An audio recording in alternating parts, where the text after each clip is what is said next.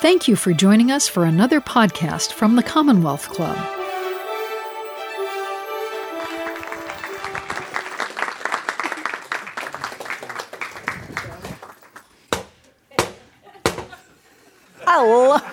I love that part. Okay, anyway, welcome to today's program at the Commonwealth Club. I'm Mary Roach, journalist and author, and your moderator for the program. This program is part of the Commonwealth Club's Good Lit series, underwritten by the Bernard Osher Foundation. I'm now pleased to introduce today's speakers, Dr. Judy Melinek and T.J. Mitchell, authors of the new novel First Cut. Spouses Judy Melinek and T.J. Mitchell write about death, but they lead a most interesting life. They are New York Times bestselling co-authors of the memoir Working Stiff, 2 years, 262 bodies, and the making of a medical examiner, as well as the new novel First Cut. Dr. Melinek studied at Harvard and UCLA Medical School, was a medical examiner in San Francisco for 9 years, and today works as a forensic pathologist in Oakland, as well as CEO of Pathology Expert, Inc. T.J. Mitchell is a writer with an English degree from Harvard and has worked in the film industry. First Cut is the debut novel in their Jesse Teska detective series, centering on San Francisco's newest medical examiner who uncovers a constellation of deaths that point to an elaborate plot involving nefarious opioid traffickers, flashy tech titans who got rich off Bitcoin. Autopsy means see for yourself. And in Melinek and Mitchell's novel, Jesse Teska won't stop until she's seen it all. Even if it means the next corpse on the table could be her own. I'm very pleased to talk with this unique writing team who are partners in life and work. Please welcome Dr. Judy Melinek and T.J. Mitchell. Thank you, Mary. Oh, you're very welcome. I wanted to say a little word, and we know what their relationship is now, but Judy and I actually have known each other for quite a few years. We are united in stiffs, in that I wrote a book called Stiff. Her book is Working Stiff. Different material, different topics, but we were invited to do a joint radio interview, which we did, I believe, at the medical examiner's office when it used to be under the freeway in Oakland.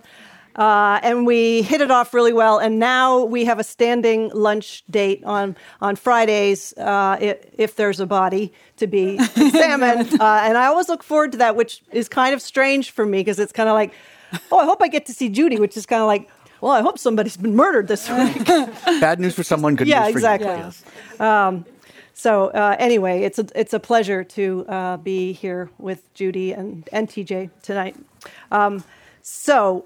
Jesse Teska, the character, the main character, the detective, curses in Polish, drinks horrible morgue coffee, lives in a old cable car out in the avenues, has a beagle that she never bothered to name, so she calls it B, which is short for beagle.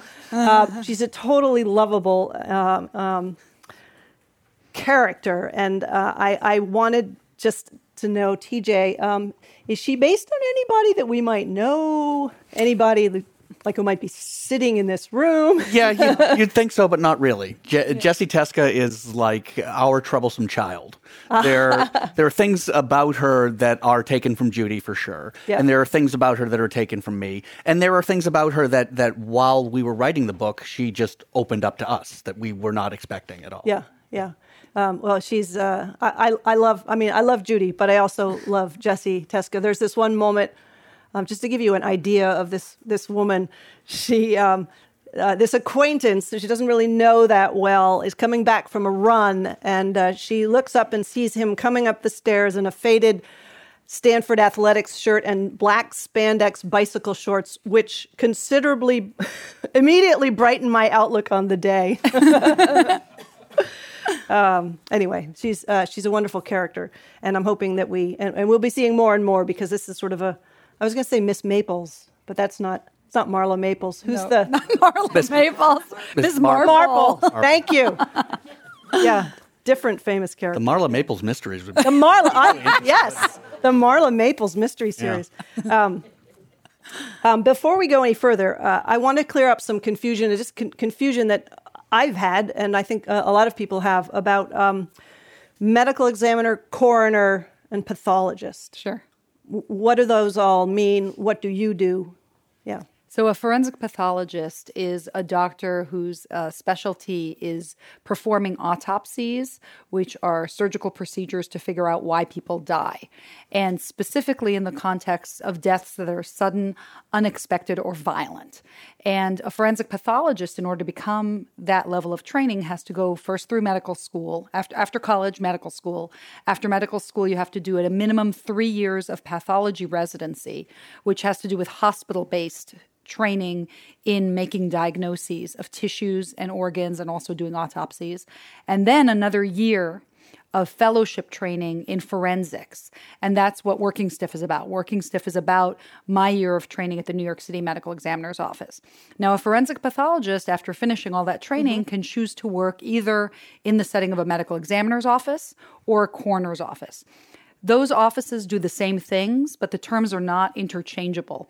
Generally, a medical examiner, the office is run by physicians. So all the investigation, all the autopsy work, all the laboratories, they're run by doctors. Versus in a coroner system, the overarching entity is either an administrator or a law enforcement officer like a sheriff. They may have no training at all in death investigation. And the coroner as well doesn't necessarily have to be an MD. No, in some jurisdictions, a coroner only needs to be over the age of 18 and, so I could be a Yeah, they can run. Good. They run as an elected official, sometimes under a particular political party, like a Democratic versus Republican coroner. So they can run for it politically and people will vote for them. And in many cases, they might be funeral home directors or people who might have a vested interest in the results of what the determinations might be. So it's a system it's actually a holdover from the British system. So coroner comes from the word crowner, from the crown. And it was an estate tax system because the crown had an interest in finding out how people died. If they died, for example, as a result of suicide or homicide or a crime against the crown, then the crown would take their property. So that's why it became in the interest of the crown to find out why people die. Oh, okay. So they could take their property if they committed suicide because that was a crime. That was a crime, yeah. But if it was a murder, no, not. Unless the heirs or if they were murdered by them. their heir. Yeah. If the heirs murdered them, then the heirs don't get to inherit, and then the crown will take the property as well. I see. Okay, that makes sense. Death investigation in the United States is done on a county by county, sometimes state basis, but it's a real mishmash. Yeah. Right. But in either a medical examiner or a coroner system, the person doing the autopsies is always a forensic pathologist like Dr. Melinek. Well, it should be a forensic pathologist. Sometimes they're just hospital-based pathologists who don't have that extra year of training. And that's part of the problem that we have in this country is we only have about half the number of forensic pathologists doing autopsies. A lot of the autopsies are either not being done or being done by people who aren't trained. That's what another thing that I was going to ask you. I mean, the medical examiner's office in the book is portrayed as severely understaffed and underfunded. And is that something that is quite common? That was my days? reality, yes. And so when it's actually based on my own experiences to some degree, working in San Francisco as an assistant medical examiner for 9 years. And when I arrived, at the time, the office was still in the Hall of Justice. It has subsequently moved. So just so you know, the next part of the series, Crosscut, is going to be set in the new facility. Yeah. So there is a theme in the book about the fact that they're planning on moving to a new facility. But while I was there for 9 years, we were working on porcelain tables that we had to be careful not to drop our instruments on or they might chip. Museum quality. The flushing toilet kind of mechanism, that was real. Wow. Yeah. They had the glass specimen jars that Jesse complains about. So picturesque. They were really, yeah. So all of that is accurate. Even the shower scene in it, I'm not going to give that away. That's a spoiler, but there's a shower scene that actually happened. That's nonfiction. Yeah. Wow. Wow. And is there, because of this, are there autopsies that should be done that are not being done? They're just like, you know what, that's probably natural cause. Let's call it natural causes next. That's a great question. Well, what we have in this country right now is we have several crises, and one of them is the opioid crisis. Yes. And as a result, there are many offices that are overwhelmed with opioid deaths.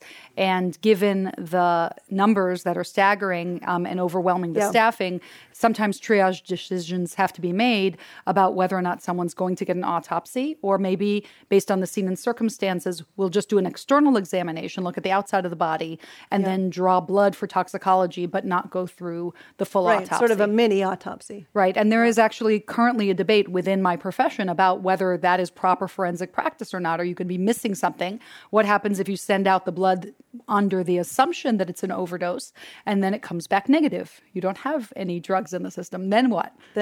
Right. Well, then sometimes you're stuck with undetermined. You keep the body until... You would externally examine the body, take the blood, and then return the body to the family. So that way... So you wouldn't keep it in the fridge. You wouldn't keep it in the That's not right. No, this is one of the reasons why the autopsy This is why the autopsy is so important, is because the doctor has to collect everything for all future tests. Okay. So you once. can't. Right. Okay. And we have a professional organization, which is the National Association of Medical Examiners, on which I'm a member and I participate in the board. And I bet their conference is good fun. It is actually. It's a lot of fun. I mean, TJ comes with me to conference. What would you say? I mean, you as a layperson. There was one year that it was on a cruise ship, and there were 300 forensic pathologists on a cruise ship, and yet there was no murder mystery. I know. I said somebody's going to die. I felt that's just let's do that as one of your books in the series. Well, you would think from watching television that there's a medical examiner on every corner, right? Yeah. But there's only about 500 of them in the whole country. Wow. Yeah. And that's half the number that we need to cover the current investigative workload. Right. And that workload is only growing. And is that that because of budget cuts, or is that because a lot of people, not that many people, want to become medical examiners? It's a combination of both. I mean, when it comes to budget cuts, dead men don't vote. So anytime there are cuts to the county budget, which there always seem to be, it's an easy place to take cuts and nobody complains until they need that office. Right. And God forbid you should need that office, but that's it's a small sliver of the population. One other thing to consider is that as a medical specialty, forensic pathology is one of those fields where an extra year of training, so that extra fellowship in forensics, actually depresses your salary by it could be up to $100,000 a year for your entire career. So you can actually make more money coming just out of hospital pathology training than if you take that extra year of training for forensics and now you're working for a county system. Because it's a government job. It's a government job. Now, there used to be benefits associated with being in a stable county job, government job, but the benefits have deteriorated. Pensions are no longer there anymore. And the salaries are not commensurate with what physicians can make working in a hospital. There are still advantages. There are no emergency autopsies. They'll still be dead tomorrow. Right. There's no call. Yeah, but although Jesse Teska's getting called in the middle of the night all the time. That depends on the jurisdiction, actually. Okay. So some jurisdictions, so for example, the 9 years I was here in San Francisco, I would get called out to death scenes. Right. Most of them were homicides, but every once in a while it would be a case where the investigators weren't sure what it was, and then our job was to tell them whether we thought it was suspicious or help them figure out how to triage the case. And where I am right now in Alameda County, I work for a sheriff coroner, so I'm not routinely called out to scenes. I can go if I need to, or if they need me for some reason, but I don't routinely go. Right. There are so many television shows, Bones, and there's so many forensics type shows, not necessarily about medical examiners, but a great deal of interest in forensics, and a lot of students expressing interest in learning it. Has that actually translated in a glut of young, eager forensics and professionals, or is that just kind of people think they want to, and then they find out what's involved, and they're like, it's not even the icky factor. It's more the length of time it takes to train, and then the realization that doing extra training means I'm going to make less money. And I'm not asking you, but in general, the range. What is the salary for someone who's salaries as a forensic pathologist are in the range of about $200,000 a year to $300,000 a year on the higher end. Right. But it depends on the jurisdiction. And the thing that a lot of government agencies don't think about is, just like any professional, we're going to be doing cost of living calculations. So just because the salary looks good if it's in a very expensive city like San Francisco or New York, it's going to be much more difficult to recruit people. Right. So we found that there are a lot of eager young people who want to get get into the field. Yeah. But that's only been in the last couple of years, really. So I don't know if it's translated to the profession yet. I think what's been exciting to me in terms of the outreach that we've had for young people is that a lot of them have read Working Stiff. We were surprised. I mean, we thought the book would be mostly picked up by, adults. And then we find that in some of our book events for Working Stiff, we've got middle schoolers and high schoolers coming to us and saying, we love this book and I want to do forensic science. Yeah. I found that with Stiff as well. A lot of young people. I think because of some of the television shows and and kind of the mystery solving element of it. I think the television shows have definitely fed that, but I've got to shout out to the teachers out there. Yeah. The high school teachers are starting to recognize that forensic science is a wonderful way of bringing together all the different disciplines and putting them together, because you have physics of blood stain analysis and blood spatter. You have biology with regards to medicine.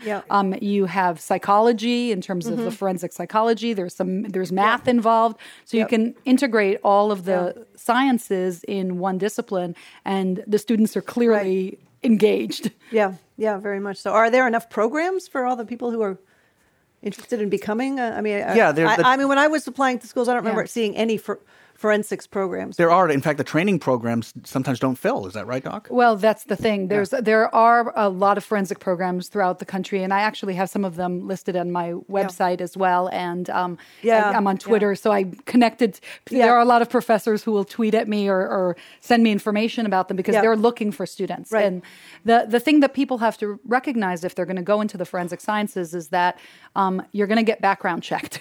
So you have to be on good behavior. If you've got a history or if you've got an arrest record or any kind of problem with drugs in the past, it could potentially damage your career options. Right, if you're asked to testify in a case. Yeah. Right, yeah. I wanted to ask about something that isn't actually in the book, but when someone dies in a hospital during surgery, say, and there's a question of is it malpractice? Was it the hospital's fault? It's not a criminal. It's not murder or suicide, but it's unclear what happened. And the family. Do hospitals do their own autopsies, or I guess there are private pathologists that they can hire? All of the above. 1-800-autopsy. There is. There actually is. Right, there is. 1-800. Those are three different things. So there are many options, and a lot of it depends on the jurisdiction. If the person dies in the hospital as a result of surgery, the first question I have to ask, though, is why are they in surgery in the first place? Because if the surgery was due to, they needed to have that surgery because they were shot, then automatically that case is going to go to the coroner or the medical examiner. Right. If they came in because they had a fall at home and they broke their hip and then they had surgery, well, again, that falls under the jurisdiction of the coroner or medical examiner. Even though there's not foul play, the fact that there was an accident or injury involved, by definition, it means that it's going to go the forensic route. Okay. But if they're having that surgery for something like cancer, some sort of natural disease, then that case is not going to be reported to the coroner or medical examiner. If there's a question about a surgical error, options available for the family are to have the autopsy done in-house in the same hospital by the pathologist, or to have another hospital do it, because there are, the body can be transported to another facility or a university medical center, or to hire a private pathologist to do autopsies. I've done a few of those myself, but I try to... What does that run you? Well, it could be, on the cheap end, they're about $2,500. On the high end, about $5,000. Okay, yeah. But it really depends on the complexity of the case. Right. Like if you need to take special stains, and then if the pathologist needs to testify in court, that's when the costs start to get incurred. In many cases, a lot of local coroner's offices will also take those cases as private cases, and they're usually less expensive to be done privately through the coroner's office than to hire somebody from outside. But the best thing to do is first call the coroner or medical examiner and talk to them. And tell them what your concerns are. Yes. They may decide. The coroner or medical examiner examines death if they're sudden, unexpected, or violent. Yeah. But they don't always necessarily know the circumstances. Right. And they may want to take the case after the fact. But Right. hospitals do their own autopsies, but only if the manner of death is natural. Then they under the law can investigate that death, or you can hire an outside. Natural meaning it happened during disease or injury, right? It happened during not disease injury, or just aging. Disease or aging. Yeah.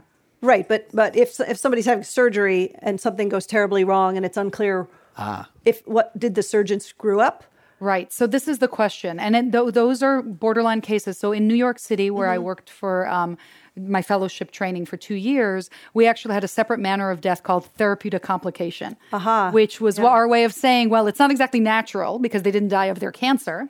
Yes. But it's not exactly an accident because right. it wasn't an inadvertent oops, like they didn't amputate the wrong arm or anything like that. They were doing surgery that they were supposed to be doing, but the patient had a complication either as a result of their underlying disease or the high-risk nature of the surgery or the technical difficulties, technical complications. I mean, a surgeon can make a technical error and it not be malpractice. Right. Okay. Some of the technical errors might be just because it's a difficult operation. Yes. Anybody would have made that error. That doesn't necessarily mean there's a lawsuit there. Yes. Right. Those kind of cases can be referred to a coroner and medical examiner. It depends on the jurisdiction about whether they'll take them. Right. And if they don't, I mean, the other thing that people should feel comfortable about understanding is that the pathologists in the hospital, even though it's the same hospital where the surgery was done, the pathologists are a totally different realm. They're a totally different department. They're not in the business of covering up for the surgeons. Right. So they can do an honest, respectable job as an autopsy. Interesting. And you can even have an outside pathologist come and view them. I sometimes get called to do that as well. Okay. Yeah. Because I work as a medical legal consultant. So I will be asked to do that as well. Right. And that brings me to my next question. In First Cut, we see a medical examiner who's under a certain amount of pressure to declare a suicide when the evidence is suggesting what Jesse feels may be a murder. And there's pressure in the form of bribe, in the form of threats of injury. And my question is, to what extent does this kind of thing happen in the real world? I mean, the medical examiner's conclusions, murder, suicide, whatever, the case can turn on that, and there's sometimes a lot of things at stake. And I'm just curious how often that kind of thing happens. Yeah, so we actually did a study of this. I did a survey of forensic pathologists to find out whether they feel at times pressured by families or by political appointees, for example, a coroner, to change their determination. Yes. And we found that it's actually pretty common. I think I'm trying to remember the actual numbers. I think it was about close to 60% of pathologists at some point in their career had experienced some sort of pressure. The majority of pressure seems to come from family members. And the reason it happens is because if they make a determination of suicide, in some cases, insurance isn't going to pay out. Or there may be religious prohibitions to suicide that can be very distressing to the family, and they don't want to accept that. So the majority of pressure seems to come from that. There is a minority of pressure. We're talking about, in the teens to 20%, where it can come from political appointees because they think that it's something different from what the pathologist did. And or that somebody's can cause, paying them to... There can be political pressure, and ultimately this is a stressful environment that you could potentially work with because the decisions that you make, whether something is a homicide, a suicide, or an accident, not only has financial repercussions for the family in terms of insurance or inheritance, but it could also mean people will go to jail. And so you want to make sure that whatever determination you're doing is scientifically valid and accurate and defensible in court. Right. It's the ultimate defense of medicine, is what I say. Yeah. In writing First Cut, we really wanted to reflect what Dr. Melinek and her colleagues do accurately. But it's a noir detective novel in the American tradition. Right. So we did, I don't know if you could say that we amped things up, turned up the volume a little bit on things, but what Dr. Teska goes through in the book could very well happen. Yeah. And has happened to some of my colleagues. Yeah. And yourself, have you? And myself, yes. Yeah. I mean, there, like I said, not just the shower scene, but there's also a scene where she goes to a death scene and the family of the deceased are there and are very upset. And that also happened to me and has happened to me on multiple occasions where I've gone out to a death scene and the family wants to see the decedent, but they're not in a condition where they're viewable. Yeah. And it can cause a lot of tension and it can be very, it's upsetting for us too because we want to help them, but we don't want them to remember their loved one in this way. Yeah. But we still need to do our job. We still need to be out there, sometimes for hours collecting evidence. And it's the body lying stressful. there. Yeah. You can't move it until you've documented the scene. Right. That's awfully hard to see if it's your nephew or your son. Or sure. Yeah. Do you call her Dr. Melinek at home?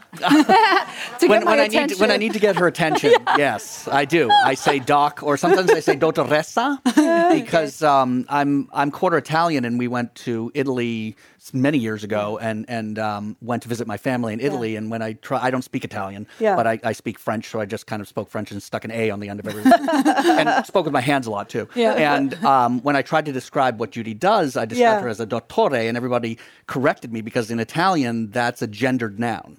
So a woman is a dottoressa. Oh, okay. Which is just so cool. I call her dottoressa. I know. Yeah, but also, we've been together for a very long time. We met when we were 18. We started dating when we were 18 or 19. Wow. So I watched Dr. Melinek go through medical school. Yeah. And I know what she did to get where she is today, and I really respect. He should have an honorary medical degree, though, having gone through it. Yeah. I don't always call her Dr. Melinek sometimes. All right. I may start calling her Dottoressa. Yeah. Dottoressa. Fish tacos, Dottoressa. Let's see. Oh, by the way, you mentioned that Jessie swears in Polish. Yes. The reason she swears in Polish is because when the two of us started wanting to write a character, a piece of fiction, our protagonist had to have very shallow immigrant roots because the immigrant experience is very important to both of us. Yeah. My grandparents were immigrants, and Dr. Melinek is an immigrant. She came to the United States when she was 5 years old. Yeah. So my first language isn't English, it's Hebrew. I learned English much later. Yeah, the only two phrases she knew when she was 5 were, I love you and open the door, please. The rest of the language she learned largely through Sesame Street is what she tells me. But Polish heritage is something that we share. Her family were Polish Jews, and I'm quarter Polish Catholic. And although my family doesn't speak Polish anymore, like most Polish Americans, one of the first things you lose is the language because it's a very, very complex and hard language. Yeah. Dr. Teska, Jessie Teska, her mom is from Poland. Yeah. And her dad is an American who was abusive. She comes from a broken home. So she and her brother Tommy, mom spoke to them only in Polish when they were kids in order to hide things from dad, essentially. Right. So it's a secret language between her and her brother. Yeah. And sometimes, just like, with me, the Italian slips out of me sometimes in curses because my mom never cursed in English. She only cursed in Italian. And once I started learning a little Italian and learning what she was actually saying, it was pretty scandalizing. Yeah. And my grandmother never cursed in Polish because it would turn her beet red. She was very proper. But it's there's probably a dozen Polish curses in the book. If you need to brush up on your Polish curses, this is the book for you. But we did a lot of research, and we consulted friends of ours who are Polish American as well to make sure the phrases were correct. And I love Jessie's full. It's Czesława, is it? Mm-hmm. Yeah, it's a beautiful. Czesława. Yeah. Czesława. Yep. Yeah. Her full name is Czesława, and the short version of that is Czesha. Yeah. So that becomes Americanized to Jessie. Yeah. Which, by the way, when we were back east where I come from for an event last month, and my mom is the Polish American in my family. She's half Polish, half Italian. And a friend of hers who is also Polish American said that her mom's name was Czesława, and she went by Jessie. Oh, perfect. So I was like, oh, wow, how do you like that? All right. Right on. I thought I was making it up. Great, I didn't. Even better. You are listening to the Commonwealth Club of California. Hear thousands of our podcasts on iTunes, Google Play, and Stitcher. Learn about our travel programs to exciting domestic and international destinations. And when you're in the Bay Area, please join us live for any of our 500 programs each year. You can find us online at commonwealthclub.org. Now back to our program.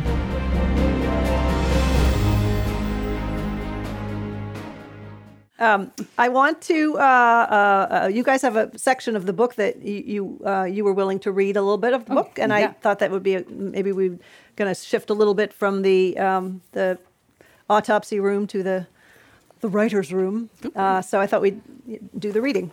So do you want to introduce it, TJ? Sure. Yeah. So this reading is from the evening of Jessie's first day at work. She has just started working at the San Francisco Medical Examiner's Office. She went in, did an ordinary autopsy that day, but then that night she gets a call from Dr. Michael Stone, who is her boss, the man who recruited her to this job. And he says, hey, listen, there's been 187, a homicide in the Tenderloin, and you're not on call. I am, but I'd like you to come out and just see how we do things here. So that's where we're picking up this story. Dr. Stone steered me toward a corner coffee shop on the southeast side of the intersection. It was called Café Wi-Fi. The place had big picture windows looking out in two directions. Some of them had been shot through, and from the cones of force beveled into the glass, I could tell the direction was from the inside out. A couple of tables and a few chairs had been overturned. Evidence markers sectioned off drops of blood near the door. There was more, a thin spattered mist on one window. Uniformed police guarded the perimeter up against the inevitable crowd, and plainclothes officers were interviewing people at tables and booths. "Up this way," Stone said, and went out to Geary Street. It was closed off, the entire block between Polk and Larkin, one giant crime scene. Stone led us to a mid-block restaurant called Kim San 88. A uniformed officer holding a clipboard stood post in the doorway. Doctors Michael Stone and Jesse Teska, San Francisco Medical Examiner's Office, star 202, call number 0 Charlie 7, Stone rattled off. The cop checked his watch, wrote in his pad, and stood aside for us without a word. Kim San 88 was a takeout joint. There were 4 or 5 tables, a cashier counter, and a pass-through to the kitchen. The owners had installed their ancestor shrine in a corner alcove, a gold Buddha with a couple of pieces of fruit and a brimming shot glass. The fruit was starting to rot.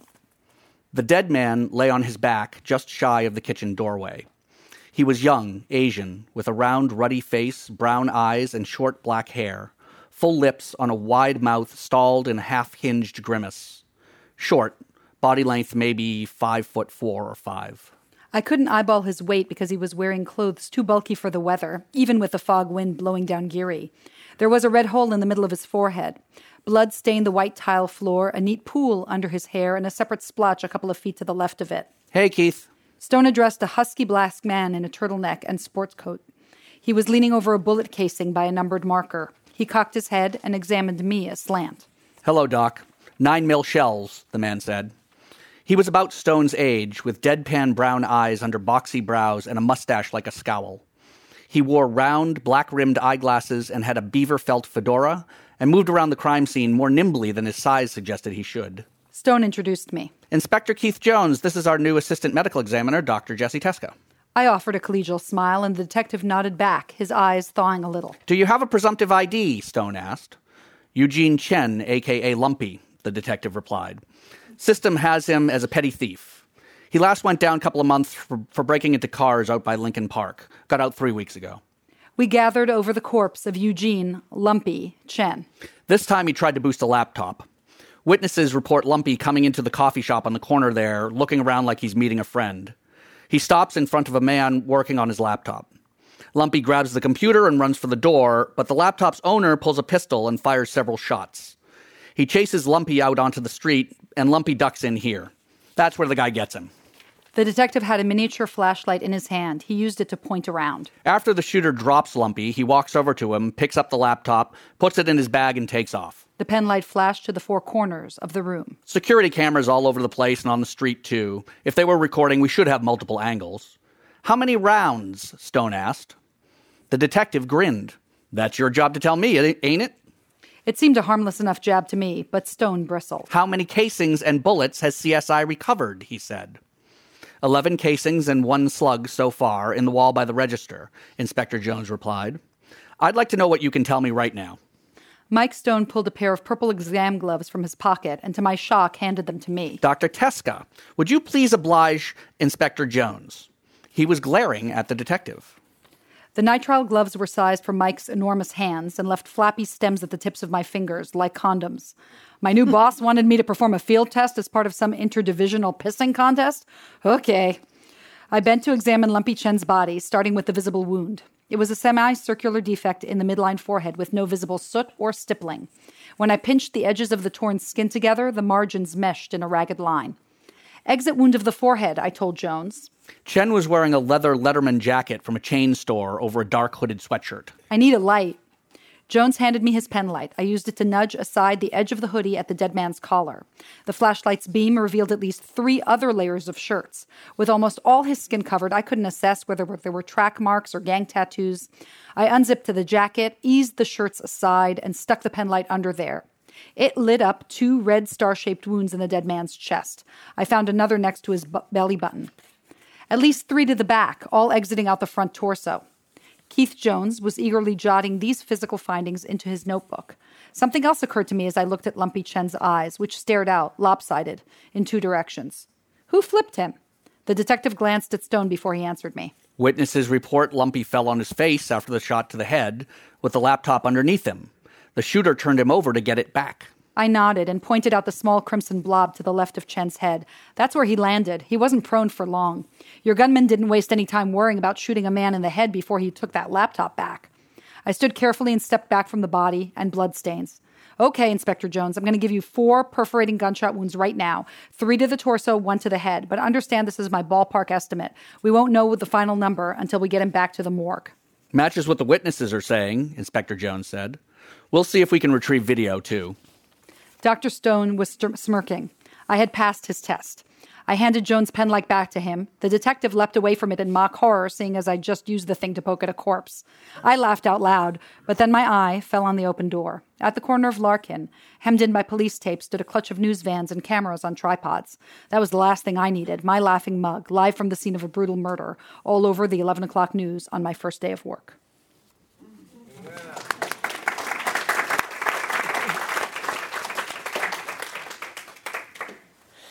This book includes what must surely be the first ever fight scene where the weapon is a bucket of human brains.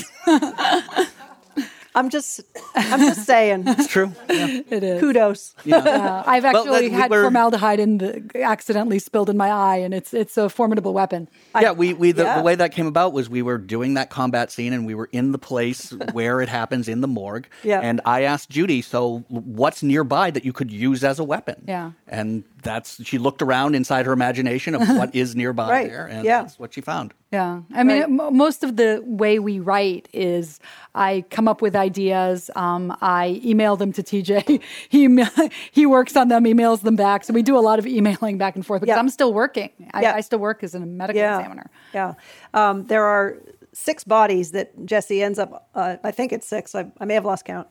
But we got Lumpy Chen, Rebecca Cochero, the L.A. woman, Graciela the mule, and the evil Yellow Eyes, and maybe a couple of others. The coyote victim also. She does a bunch of this is one of the really fun things about writing a book like this is there's no shortage of red herrings because every day that Judy goes into work, there's dead people. Yeah. So which ones of those are important to the plot? Well, you've got to figure that out. Right. And now, in writing a book like this, do you start with the 6 autopsies and build a book around it? I mean, because we started with the story. We started with the story of the shooting in the cafe. That is actually inspired by an actual case that I got called out to a scene in San Francisco. It was at night. It was exactly what I described, which is a laptop got jacked and the person who was stealing the laptop got shot by the victim of the robbery. And besides the fact that I was there to answer all the questions for the police about the gunshot wounds, it started bugging me. It was that question that you can't answer, which is, why would anybody kill somebody over a laptop? I mean, what's so important on that laptop that you kill somebody over it? And so it's that what if question. That's the seed that starts a novel. Now, the facts about what were on that laptop, you didn't end up finding out in real life what was on that laptop. I didn't, but that's the beauty of writing fiction. Right, because you can answer it however you Right. This would drive me bananas. I will ask Judy, she'll tell me this fascinating story. I'll say, so did they get the guy? Yeah. She says, I don't know. Well, didn't you ask the DA? She says, I don't go lurking around the DA's office to ask about old cases. I've got new cases, and so do they. No, I don't. Yeah, so every day when I go in the morgue, I have another 2 or 3 cases. And any given time, I can have anywhere from 30 to 40 open cases, some of which have, I'm waiting for toxicology to come back. Others, the bodies haven't been identified. And as the reports and the paperwork come in, just because you do an autopsy, it doesn't mean you're done. You have to wait until you get your laboratory results back, and then you have to sit down and do the intellectual work of typing it all up and having answers for the family, sometimes talking to them on the phone. Right. So I'll be juggling anywhere from 30 to 40 open cases. It's not unusual for me to get the pressure, too, of get these cases closed, just like Jesse experiences in the book. Yeah, and the fun thing about fiction is we get to control that process. So the important deaths in the book, we knew when they were going to happen and what they were going to be. Right. And then a few of the others got filled in along the way. Right. Do you have a certain minimum number of autopsies per book that you're not required? Really, no. But we do have a list where we keep track of them. Yeah, so that we don't have too many overdoses. As a writer, you have different documents open, and most people have an outline. You have a timeline. Well, we have a fairly I don't know if it's unique, but it's unusual, which is a dead body's timeline. Yeah. Yes, because she does the autopsy on a dead body one day, and then she gets results on another day, and then something else happens on another day. So we have that. Yeah, we do have. And yes, we also, I asked Judy to come up with, I'm like, I think we're getting a little bit heavy on the homicides. I need more accidents to sprinkle in there. So give me some examples of accidents. Like what's an easy case? What's a hard case? Yeah. Well, there's a lot to juggle here because you've got all of the, you want to have because the autopsies are so interesting. There's all this wonderful sort of juicy forensics detail. Literally juicy. Literally juicy. Like you're in the room with her. I mean, and there's a lot of just really interesting explanation of what's every step of an autopsy. I feel like, TJ, do you feel like you could go into a morgue and like pretty much do an autopsy at this point? Hell no. No, I've witnessed one autopsy when Judy was training at UCLA, as in pathology at UCLA. To set it up, it was on the weekend, and I was alone with the technologist, and we were planning on going to buy a bicycle, so you were going to pick me up, but then the whole case got delayed, so I had him come in only to take notes, and I got permission. Yeah, she asked me if I would come in and actually help. He was taking notes for me. To do what they call scribing. Yeah. Okay. So you just write down what I tell you to write. Because you don't have the nice microphone like they have on TV. Exactly. Right. And I told him, you don't have to look. All you have to do is write down stuff on the board. You're an English major. Except that then her boss came in, who is one of these professors who really wants to teach. And when he learned that I was, a layman, he was like, "Oh, well, come right over here. You feel this. That's the duodenum." And I'm like, "I don't want to feel the duodenum. No, thank you." Really? And I didn't want to be here. Yeah, I managed to stay upright, and I didn't vomit into my mask. But that's the last autopsy that I will. But it was funny though, because at the end of the autopsy, after we finished everything up and we cleaned up, he said to me, "I'm really hungry," and I said, "See, it is physical labor. It is. It's manual labor. Because people always say, "Oh, like you probably lose your appetite," but you don't, because you're standing up and you're working for hours, so you do get hungry. She has 2 fish tacos every Friday. You can attest to that. Here to tell you. Yeah. Do you remember your first autopsy? My first autopsy that I remember was actually... we covered your first forensic autopsy in working stiff. Yeah. The first forensic autopsy was a guy who had been... I didn't actually do the autopsy. Somebody else did the autopsy, but I went to the scene where there was a crane accident. Oh, that one, And so that's in working stiff. Right. But my first autopsy... ultimately, everybody's first autopsy is the cadaver in medical school. Right. So in my introduction, I think we called her Thelma. You don't know their actual name, so you just name your cadaver. These are people whose bodies, but these are people whose bodies have been donated. God bless them. It's such a blessing, and you know this from writing Stiff, that the people who donate their bodies to science so that students can learn how to dissect them. It's such a blessing, because I'm forever grateful to Thelma for doing that. She was an elderly woman. She died from cancer, but we studied her body from head to toe, literally. Throughout the entire anatomy class, my first year in medical school, and all of us benefited. What's the last autopsy that you've done? Can you tell us? I can't, because I'm currently working and I can't disclose current cases.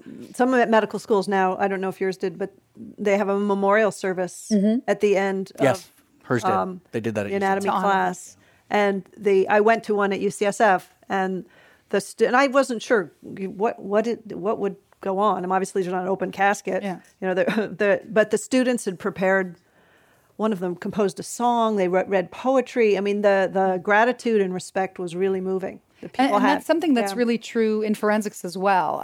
One of the things that television shows tend to get wrong is they often will portray forensic pathologists as being somewhat dismissive of the bodies, or making fun, or mocking the dead or the families. That is never the case. In my 17 years working as a forensic pathologist, that's rare that somebody would do that. The majority of us, we know that we have. It's a rare privilege to be able to work with the deceased and to give closure to their families. families. And we have we might make fun of ourselves. We'll joke about, the absurd situations we find ourselves in, or our own errors or stupidity or silly things we've done, but we never make fun of the deceased. Judy and her colleagues are interacting with these families at a critical time, and they have answers for them. So they're not the police officers who have to go and ring the doorbell and tell someone that something tragic has happened to them.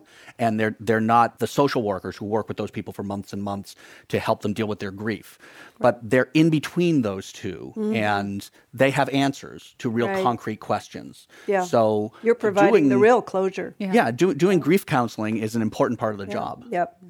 For sure. And it's something that I didn't really know about forensics until I witnessed it. Right. One thinks of it as a very solitary, you're in the morgue late. People always say, you must like it, your patients never complain. But I don't think of the decedents as my patients. It's their families that are my patients. I mean, they're the ones that I have that doctor-patient relationship with. Oh, I get that all the time. I guess from other doctors. Other doctors, And also this notion of like, you're not going to get sued because you're not going to kill anybody, which is also not true, because if I testify incorrectly in court, somebody can go to the, to the death, get the death penalty. If I miss a mistake, I miss a homicide, then a killer goes free. A killer goes free, might kill again, and that happens. So I mean, there is a certain amount of risk, and also the aspect of public health. I mean, the other thing people say to forensic pathologists is, you don't save lives, and that's not true either, because if we identify meningitis, we can notify public health, and then other family members or other children in the preschool are going to get antibiotics so that they don't get sick. If we identify carbon monoxide poisoning, then we can repair the generator or whatever it caused it and prevent other people in that hotel from dying. Badly wired hot tubs. Yeah, I prevented death from that too. That happens. So, I mean, all of these things, we need to have that skill set to be able to identify hazards. So when other people aren't picking up on it, we're thinking about it. Yeah.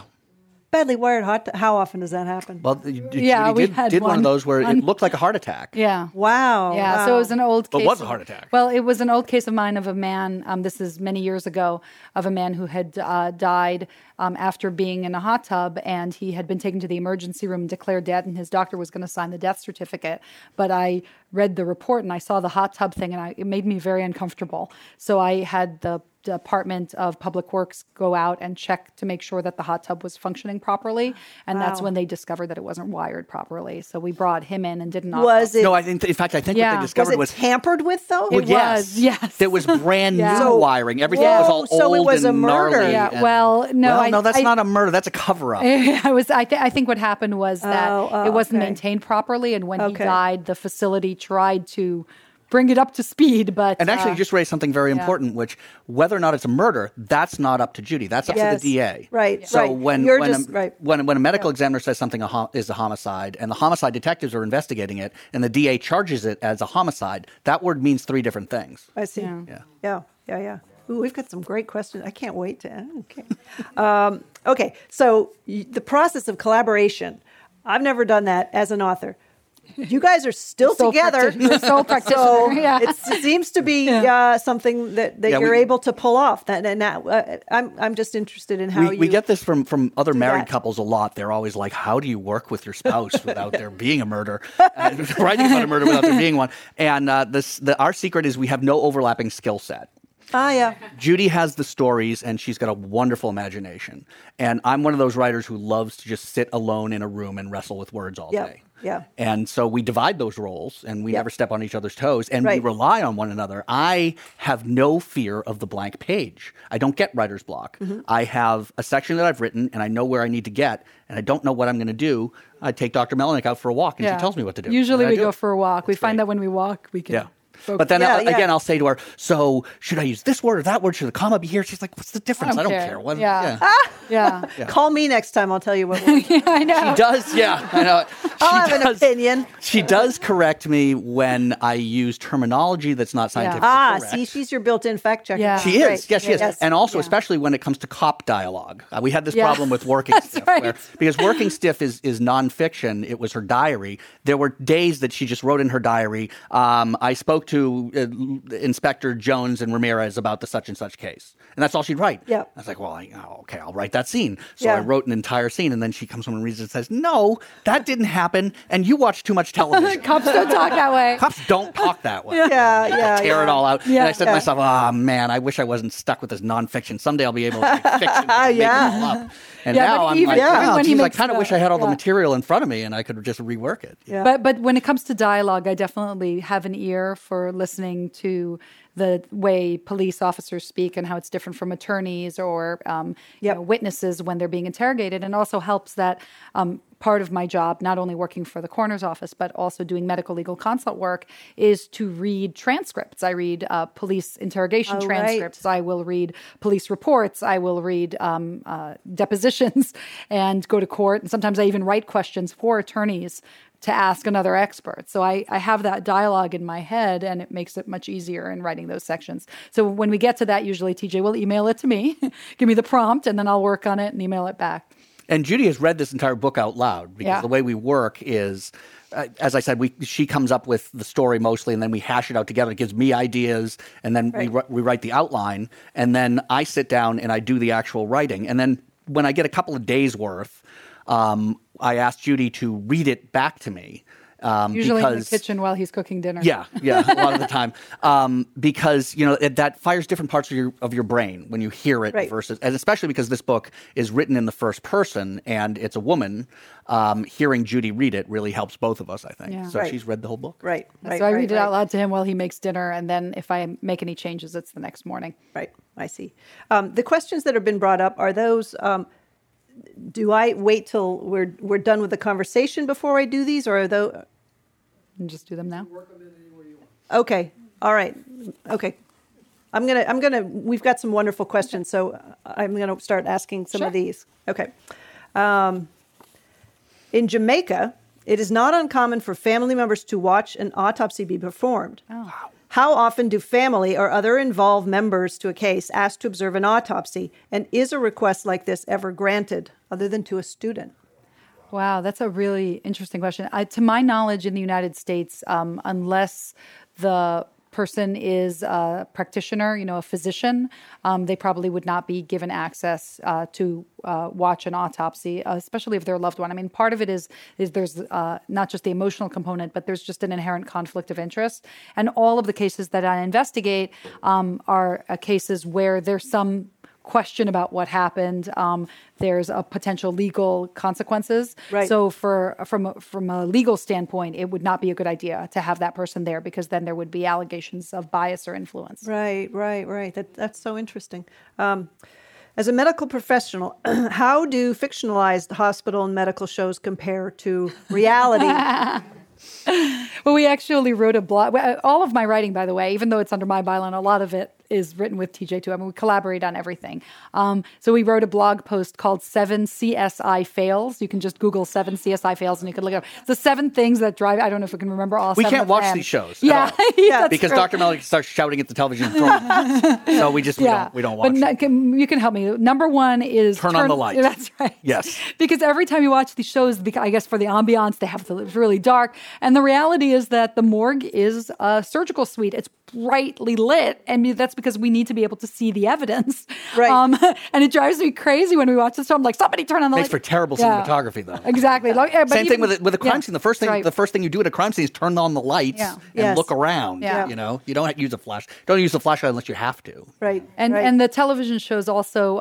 They always have the state of the art equipment. Right. They have these holographic images, and as I think that first cut and working stuff as well actually portray the bare bones medical examiner's that X-ray office. machine in the morgue in First Cut, which is very, very old and clunky, is based on the X-ray machine that Judy acted. That was in the San Francisco office before they moved to the new one. They moved there just 2 years ago, so it's still fairly recent. That there's a question that kind of pertains to that, which is what does the near future hold for advances in forensic medicine? What will it be able to do that it cannot do now? Well, one of the things that's really exciting with regards to forensic medicine I have to say, is the advent of technology in our lives. And as a result, we are now examining things that, I wasn't doing 15 years ago, 17 years ago when I started. So when someone is dead and we suspect that it's a suicide, back in the day, we'd obviously look for suicide notes. But nowadays, we're looking at social media posts, we're looking at tweets, we're looking at their cell phones. I even had a police officer come to the morgue the other day to try to unlock the phone with the dead body because it was a facial ID. And they couldn't unlock it to try to find out what was the last messages or phone calls that the person had left. Your face changes quite a lot after you're dead. Yeah, so when they lie down, it didn't actually work. Yeah. But yeah, I mean, finger to unlock the phones that way, because once you're dead, you don't have any expectation of privacy. You don't have Fourth Amendment rights. Yeah. So that your phone can be searched and your property can be searched in order to help identify who killed you. This is very useful if you are a detective novelist. Yeah. Because you don't have to, it's not a police procedural where you're like, well, the police, I have to go get a warrant. Jessie doesn't need a warrant, as you found in the right? She just needs the permission of the property owner. Now, did the thumbprint of the dead guy, would that unlock? We couldn't get that to work either. I think it has to do with conductivity over the, so we couldn't get that to work. So I've done both, and neither have worked, but I've had colleagues who've said that they've managed to get it. Either they dried the finger really well, or they sat the person up. Dead people are so annoying and uncooperative. I know. Well, we have to work with what we got. Here's one I know you've had before.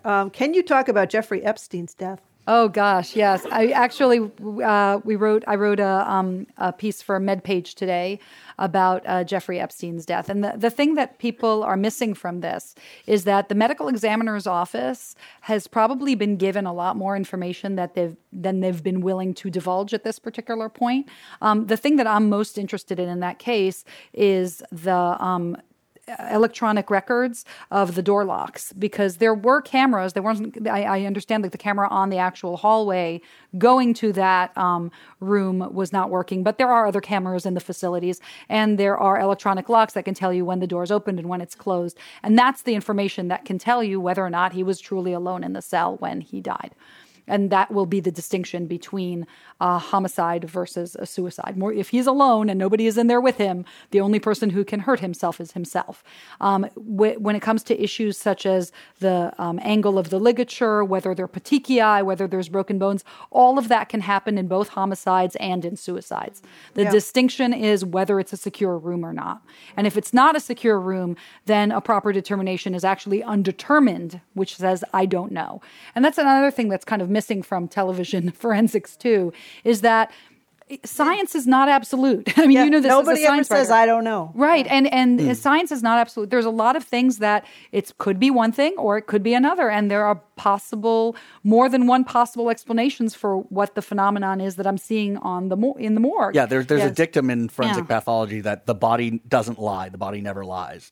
But it also doesn't tell the whole truth all the time. Yeah. And the autopsy is only part of the investigation. As Judy's mentor, Dr. Charles Hirsch, taught them, it's only part of the investigation, and you have to do all your work. And I think the Epstein case is a good illustration of that. There's a whole lot of that investigation that we in the public don't know yet. Sure. And it will eventually come out. I think that there's an ongoing litigation. I mean, that's the other thing, is that people are very impatient, with our 24-second news cycle. It's no longer hours. Yep. We want to have results right away. We want to know right away. And the impetus is to think, well, if we're not being told right away, there's some sort of cover-up.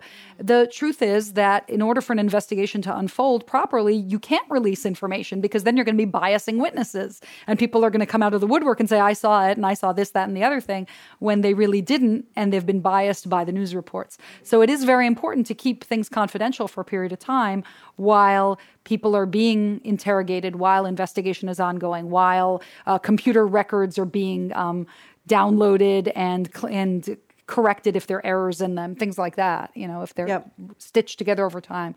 A lot of these facilities are old. We talk about underfunding the medical examiner's office. A lot of our jails are underfunded too. Yep. So you don't necessarily have the most high-tech equipment. It didn't surprise me, for instance, when I heard that the camera wasn't working. And then again, things do look really dodgy in this case. Yes, they do. I could see either side. It could go either way, but the real answer is going to be in those electronic records. Yeah, interesting.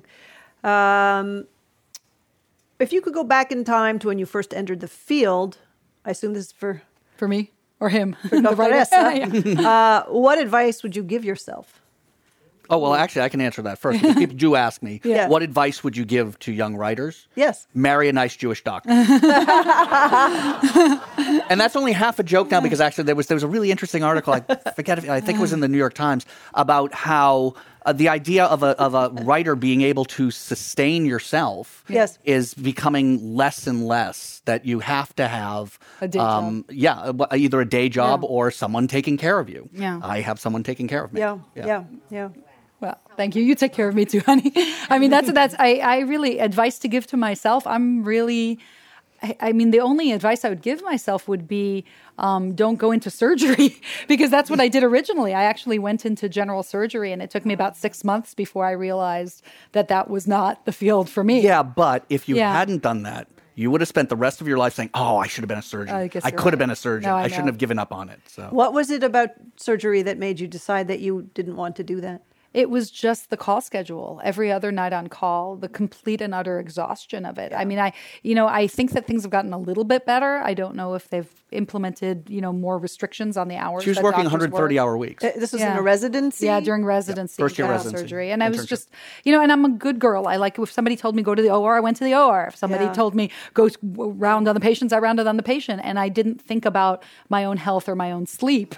And after a while, I just collapsed from exhaustion. And that was not an Literally issue in collapsed in the hospital where she's working, wakes up in the ER of the Yeah. hospital where she's working with a line in her arm. That happened twice. IV. I mean, The line makes it sound like I'm using drugs. It was Sorry, an IV. an IV line. Thank you. I needed fluids. But I mean, I was also sick. I had the flu, and I continued to push myself. Yeah. So I'm sick, and I'm taking care of patients who are sick. It's not good for me. It's not good for them. I mean, that's the other thing, if I can give advice to all the potential doctors out there or people working in healthcare, is the number one patient you should be taking care of is yourself. You can't take care of other people if you don't take care of your own mental health, of your own self, the physical and mental health both. yeah. I would like my surgeon to have had at least a few hours sleep. So, yes, it's really important. This is an interesting one. What was the biggest difference between working in New York City versus San Francisco/Oakland? Okay.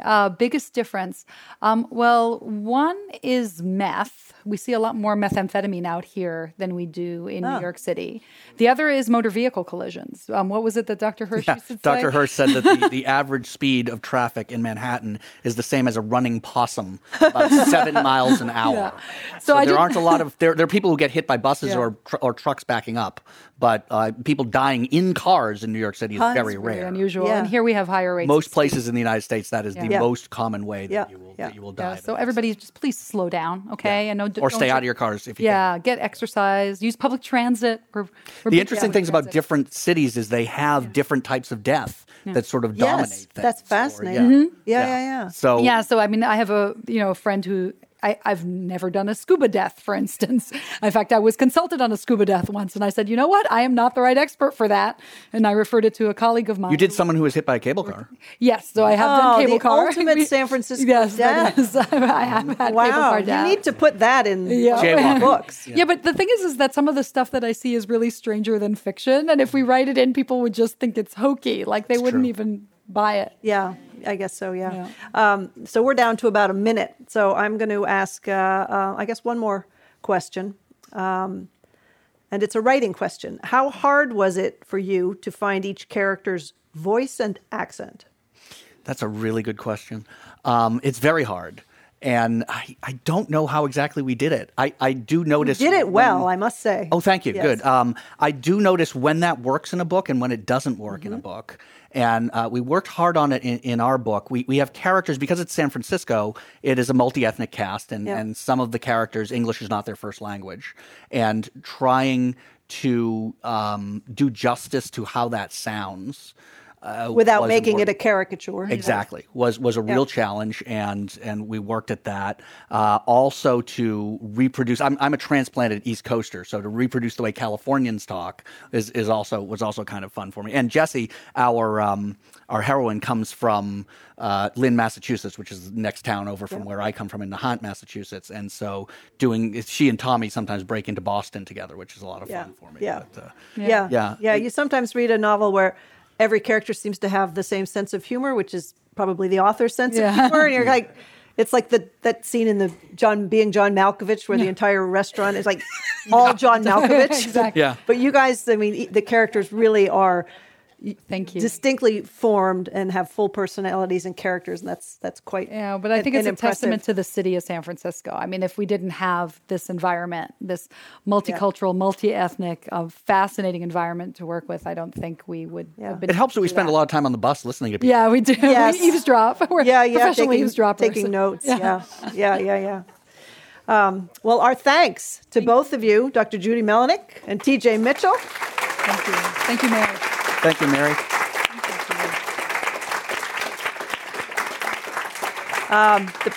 This program has been part of the Commonwealth Club's Good Lit series, underwritten by the Bernard Osher Foundation.